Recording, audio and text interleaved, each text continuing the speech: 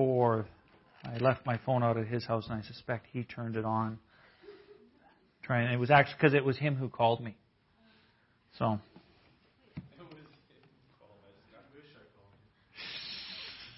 All right, Genesis again 39, and chapter 40. We've read chapter 40, and we can't take it all on, but it's definitely a chapter we're familiar with. We're familiar with the life of Joseph. It's often the favorite of Sunday school teachers. We learn it from Sunday school. We've read it a lot. It's actually laid out in sort of an order of the story. So we have to, just this morning, just touch on the high points. What I'd like to emphasize from chapter 40 is the challenge for Joseph in this chapter. His challenge. Now, the butler, the baker, they had challenges, but Joseph himself had a challenge. And verse 1 of chapter 41 says this, that it came to pass at the end of 2 full years. So Joseph helps these 2 men out. He's sympathetic to their cause. He listens. Well, actually, it says he noticed that they were sad. And he's sympathetic, he's compassionate to their cause, he helps them. The only request he has of them is that they might remember him, right? Which is interesting. You think of correlation between the life of Joseph, the life of the Lord Jesus, that the Lord Jesus asks us to remember him, right? Actually there's I think there's even bread and wine in this chapter, isn't there? I mean, the cupbearer, the baker, there's bread, there's wine. Certainly that reminds us of the New Testament, the night in which the Lord Jesus was betrayed. He took bread and wine, right? Sometimes people say, well, it was the Passover. He just, just took two random items, right? We say, hey, they were there, no question about that. We agree with that. But we don't agree with the idea that they were random, right? They were common to Passover, but not random. And so, just in thinking about maybe the institution of the Lord's Supper, seeing it sort of tied to this value of remembrance, we learned last night the law of first mention. When was bread first mentioned in the Bible? Genesis chapter 3, right? So turn back just a few pages to Genesis chapter 3. Genesis chapter 3. This is the first mention of bread in the Bible. Verse 17. The curse is, cursed is the ground for your sake. In toil you shall eat of it all the days of your life. Both thorns and thistles it shall bring forth for you. You shall eat the herb of the field, and the sweat of your face you shall eat bread. And so the first mention of bread in the Bible, it's linked with a curse, right? That's the first mention of wine. Well, that's just over a couple of chapters, right? Chapter 9. Chapter 9. Verse 20. And Noah began to be a farmer, and he planted a vineyard. Then he drank of the wine and was drunk and became uncovered in his tent. And then we drop down, verse 24. So Noah awoke from his wine and knew that what his younger son had done to him. Then he said, cursed be Canaan, a servant of servants he shall be to his brethren. And so the first mention of wine in the Bible, it's linked with a curse. The first mention of bread, linked with a curse. The first mention of wine, linked with a curse. Now what about them together? What's the first mention of them together? Just over a couple of pages to chapter 14.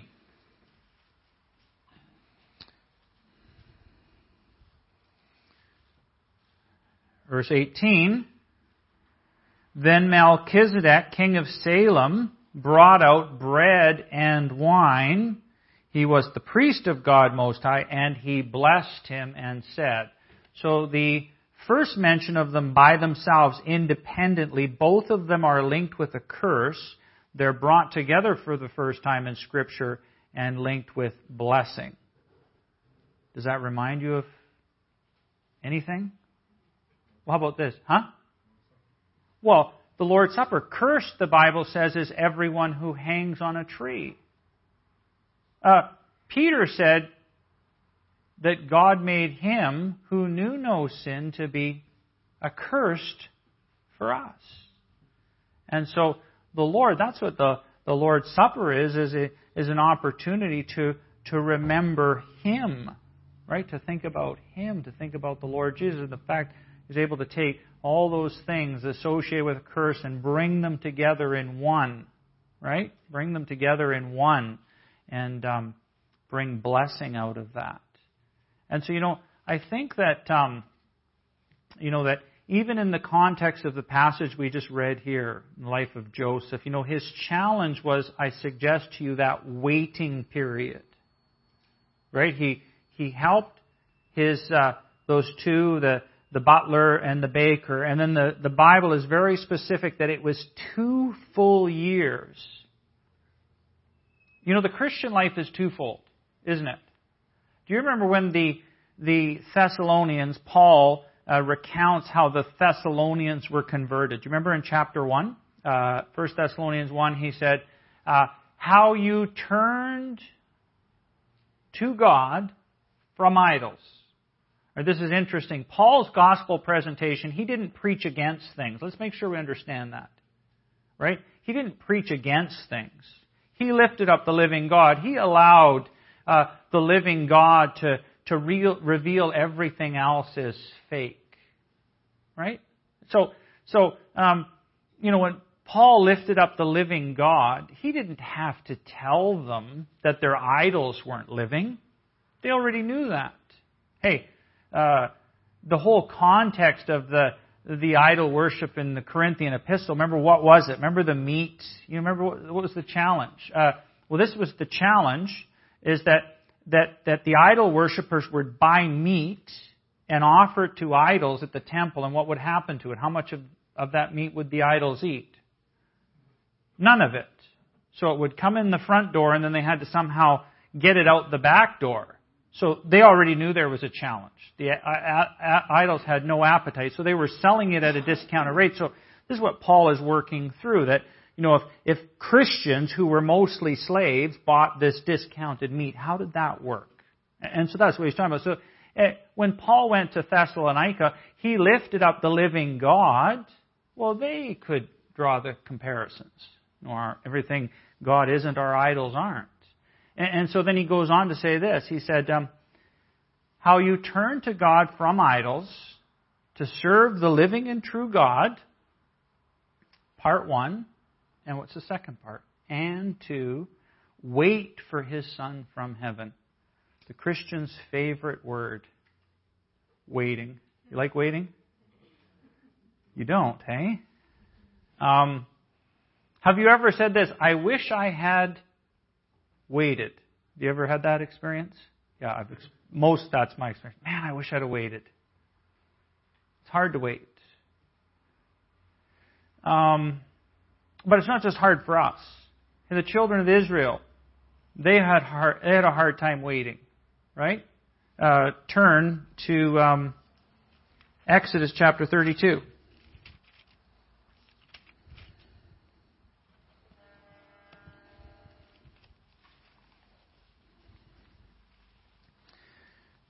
Exodus chapter 32.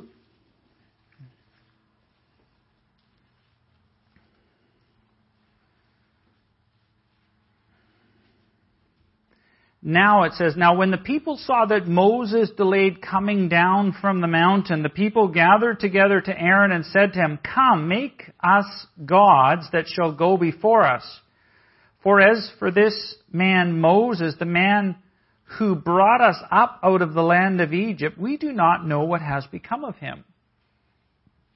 Did they believe that Moses was the man who brought them out of the land of Egypt?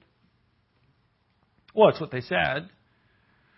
But you remember in Exodus chapter 15, that's not what they were singing. Do you remember that song? You guys sing that song? I will sing unto the Lord, for He has triumphed gloriously. The horse and rider He is thrown into the sea. Hey, they attributed, when they were standing on the resurrection side of the Red Sea, they attributed the deliverance to the Lord. But here they said it was Moses. So they forgot. They say, well, it was probably a long time. Hey, how long was it? 6 months? Yeah, or less. Less than 6 months, probably months. Like I would suspect 2, 3 months, something like that. And so their memory was short. How long was Moses gone up on the mount? 40 days. But they didn't wait the whole 40 days, because remember, this is in the middle of it happening. And they said, hey, we can't wait any longer. So now we need this man Moses who brought us out. We can't wait any longer for him. Right? We can't wait any longer for him. We need to build ourselves a God who can take us back to Egypt. And so they built an idol. They built a calf out of gold. Of course, we would never do that, would we? We would never build a calf out of gold. That's ridiculous. But that's not the only form of idol worship, is it? Paul, in writing to the Colossians, he talks about idol worship. Remember, he says this word, covetousness. Remember that? He says covetousness, which is idolatry. What is covetousness? Hey, CHM's definition of it is wanting something God hasn't given you. You ever done that? Have you ever wanted something God hasn't given you? Never? Well, there's a few. So you're a rarity, brother. You and me both. Because most every other Christian, that's not their experience. And so, at some level, we're idol worshipers. Well, of course, hey, if you would say, who's the most loving writer in the New Testament, I think we would all agree it's the Apostle John. Right? The most loving writer in the New Testament, John. What's his last verse in his first epistle? Little children, keep yourselves from idols. And so it's a challenge. It's a challenge to do. And so it happened in Israel's life during that waiting time. When they couldn't wait, they turned back. And so, that's what we're seeing in Joseph's life. He's in that 2-year, and that's a long time. When you compare that Israel couldn't wait just months, it's hard to wait. In fact, it suggests that it's what shipwrecked many of the Old Testament saints. Turn to 1 Samuel chapter 13.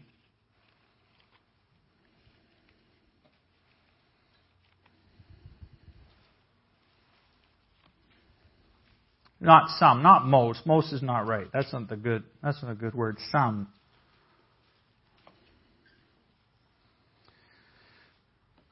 Now this is the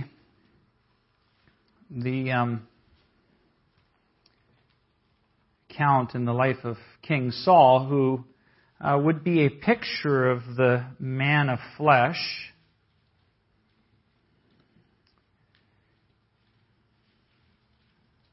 Partway through verse 7, it says, For Saul, he was still in Gilgal, and all the people followed him trembling.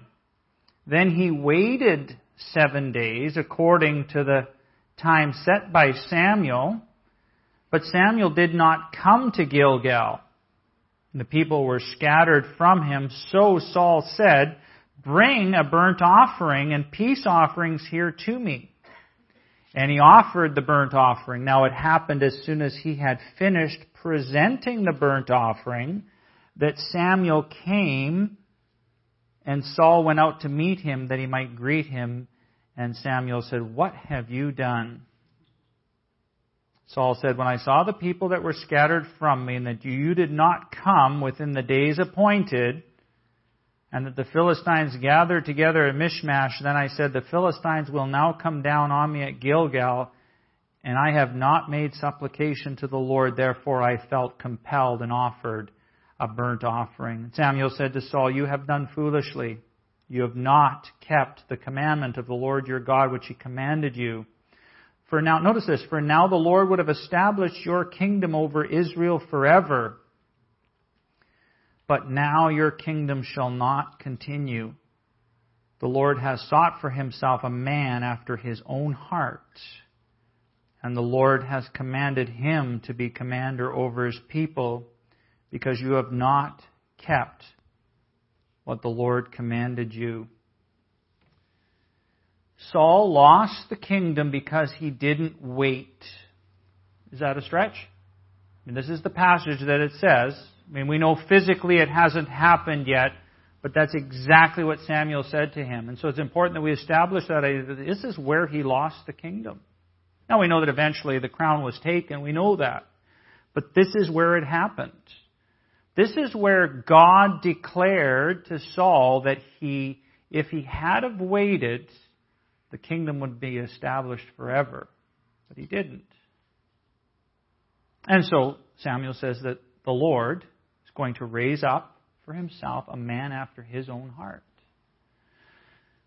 Now we know that's David, right? And, sometimes there's lots of speculation. How was David a man after God's own heart? Like I've heard, 3, 4, 5 different things. I'm not sure what you think. Maybe it's even something beyond that. But I'm going to suggest to you that the way in which David was a man after God's own heart is that he knew how to wait. Is that true? Think about his life. Did he know how to wait?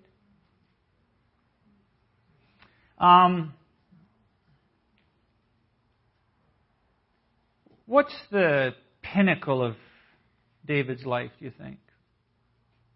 Like, what's the highest point? I mean, think of some of the low points. Hey, the low point scripturally is Uzziah, right? That's the low point scripturally. Spiritually speaking, that's the low point. What's the high point? Well, I would suggest Goliath. That's a high point, isn't it? I mean, how many movies use the plot line of the story of David and Goliath? Little, over, big, and victorious. Hey, all of them. Almost all of them. It's always the ongoing theme, how somebody out of nowhere, right? It's a Cinderella story out of nowhere. Comes and defeats the giant. Is that the story of David and Goliath? Was he a Cinderella story? That's in chapter 17, right? Chapter 17 is when David slayed Goliath. Was it a Cinderella story? No, it wasn't. When was David anointed king of Israel? 16. He was already anointed king of Israel in chapter 16. When David went down into the valley of Elah, he was the rightful king of Israel. How come nobody knew it?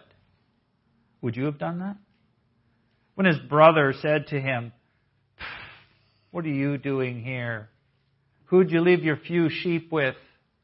Want to come down and see me and your big brothers, what we're doing down here? Who'd you leave those few sheep with?" I probably would have said, "Hey, do you know who I am? You guys think you're somebody. You know who I am?"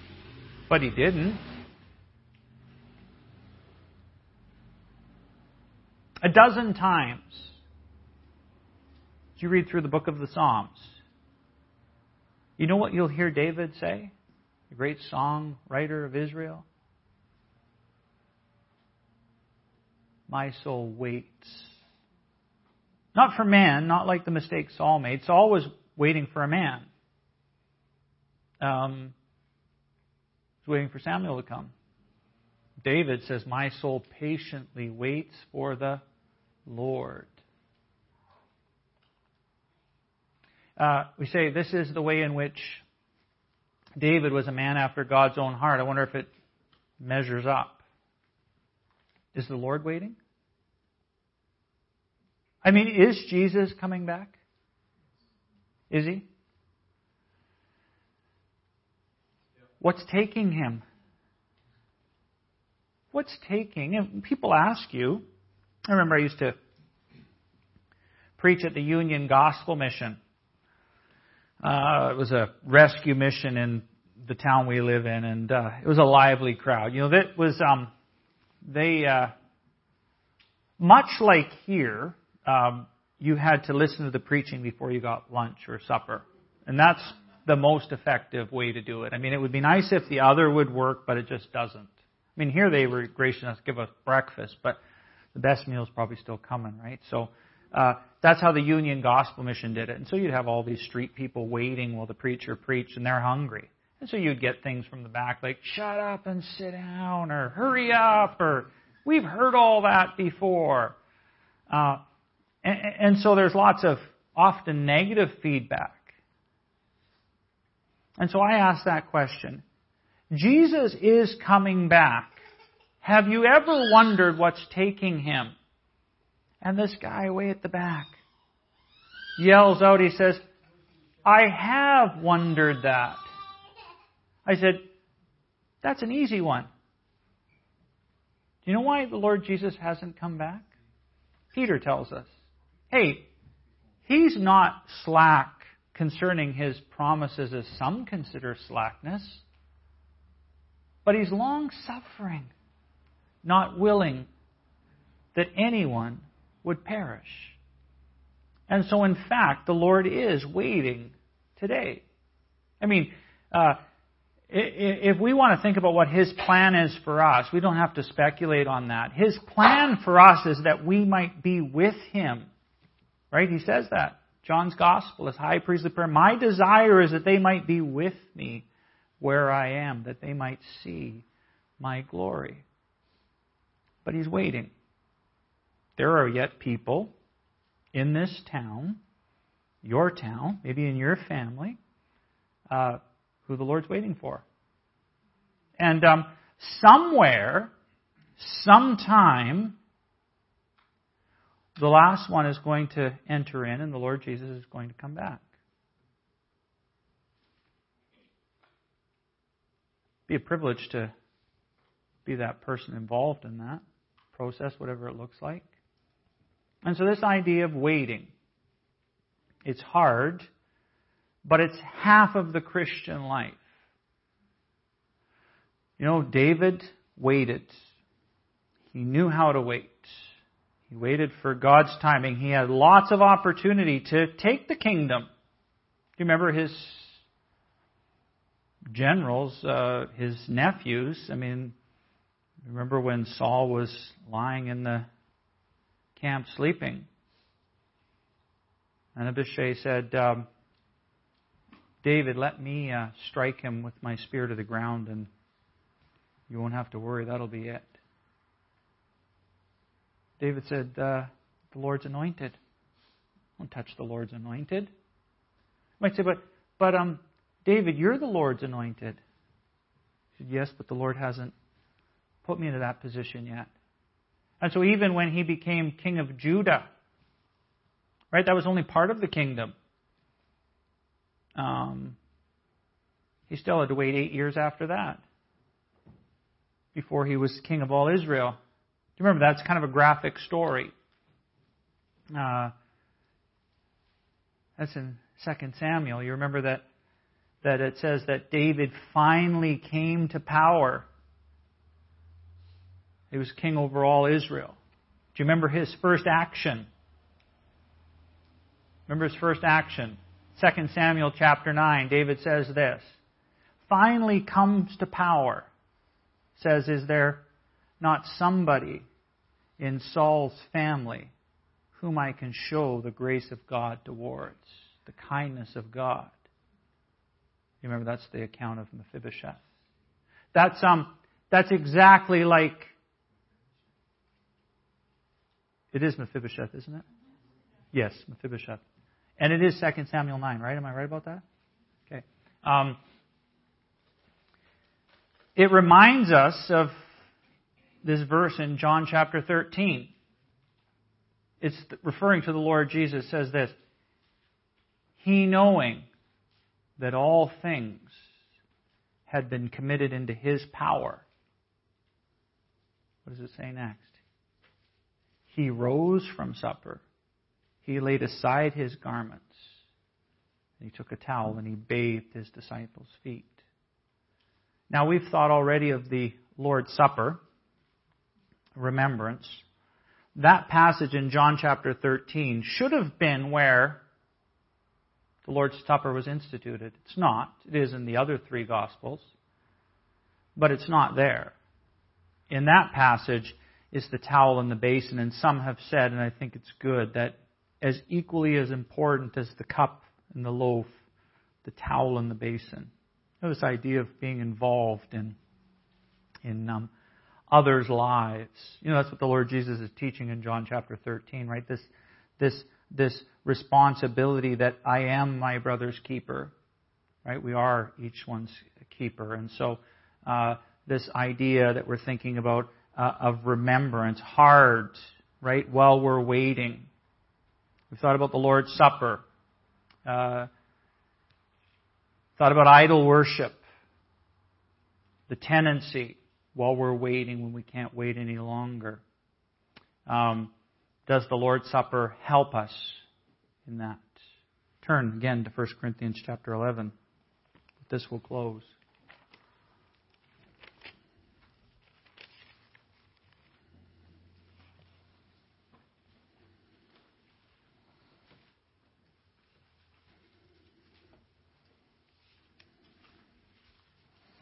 Now, it's always encouraging to see how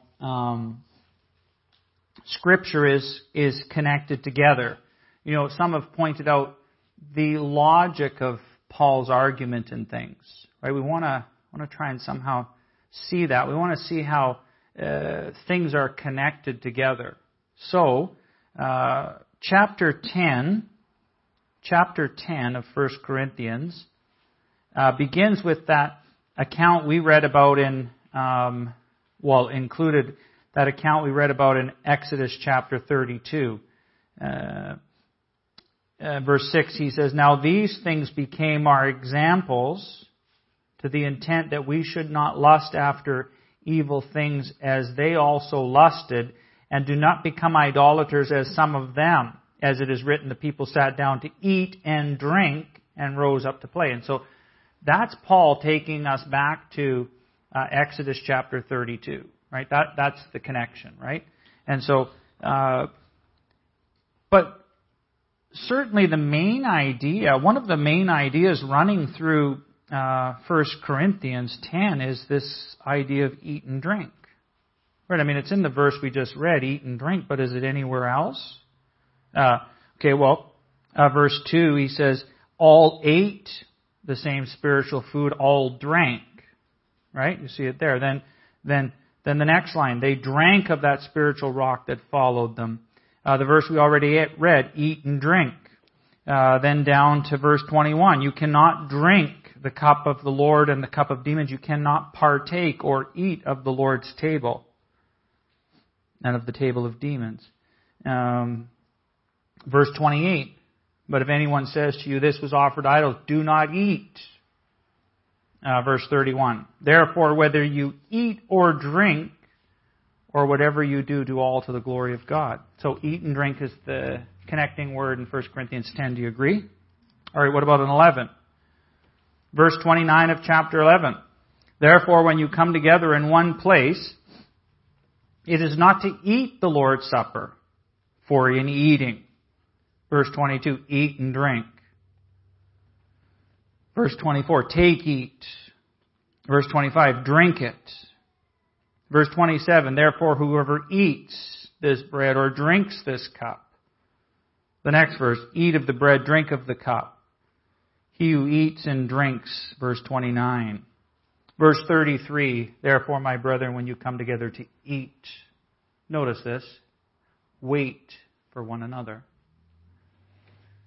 So it's clearly the connection. can the Lord's Supper,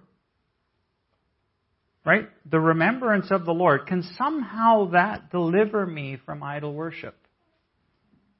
Because remember, Christians wait. Joseph had to wait. There's a challenge in waiting. People have struggled in that waiting period. Hey, easy to be active in service. This idea of sitting and waiting is hard.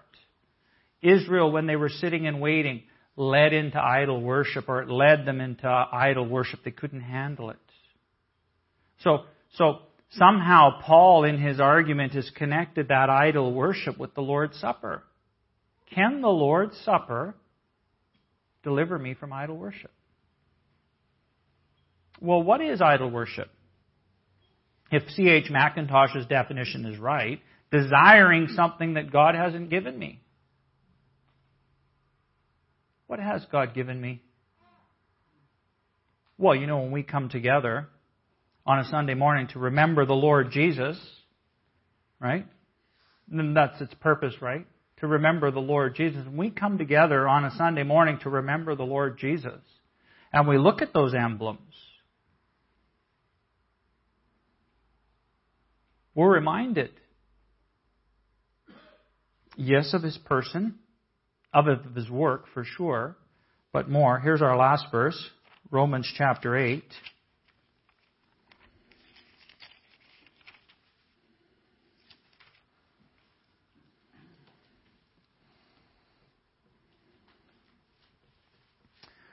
And this would be a summary, could be a summary of our thinking process at the Lord's Supper.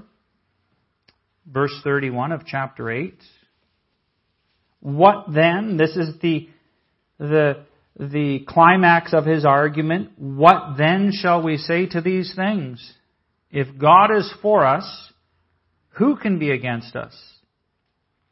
He who did not spare His own Son, but delivered Him up for us all, how shall He not with Him also freely give us all things? As we come together Sunday morning to remember the Lord Jesus, if we think of what God gave us in His Son, He gave us everything.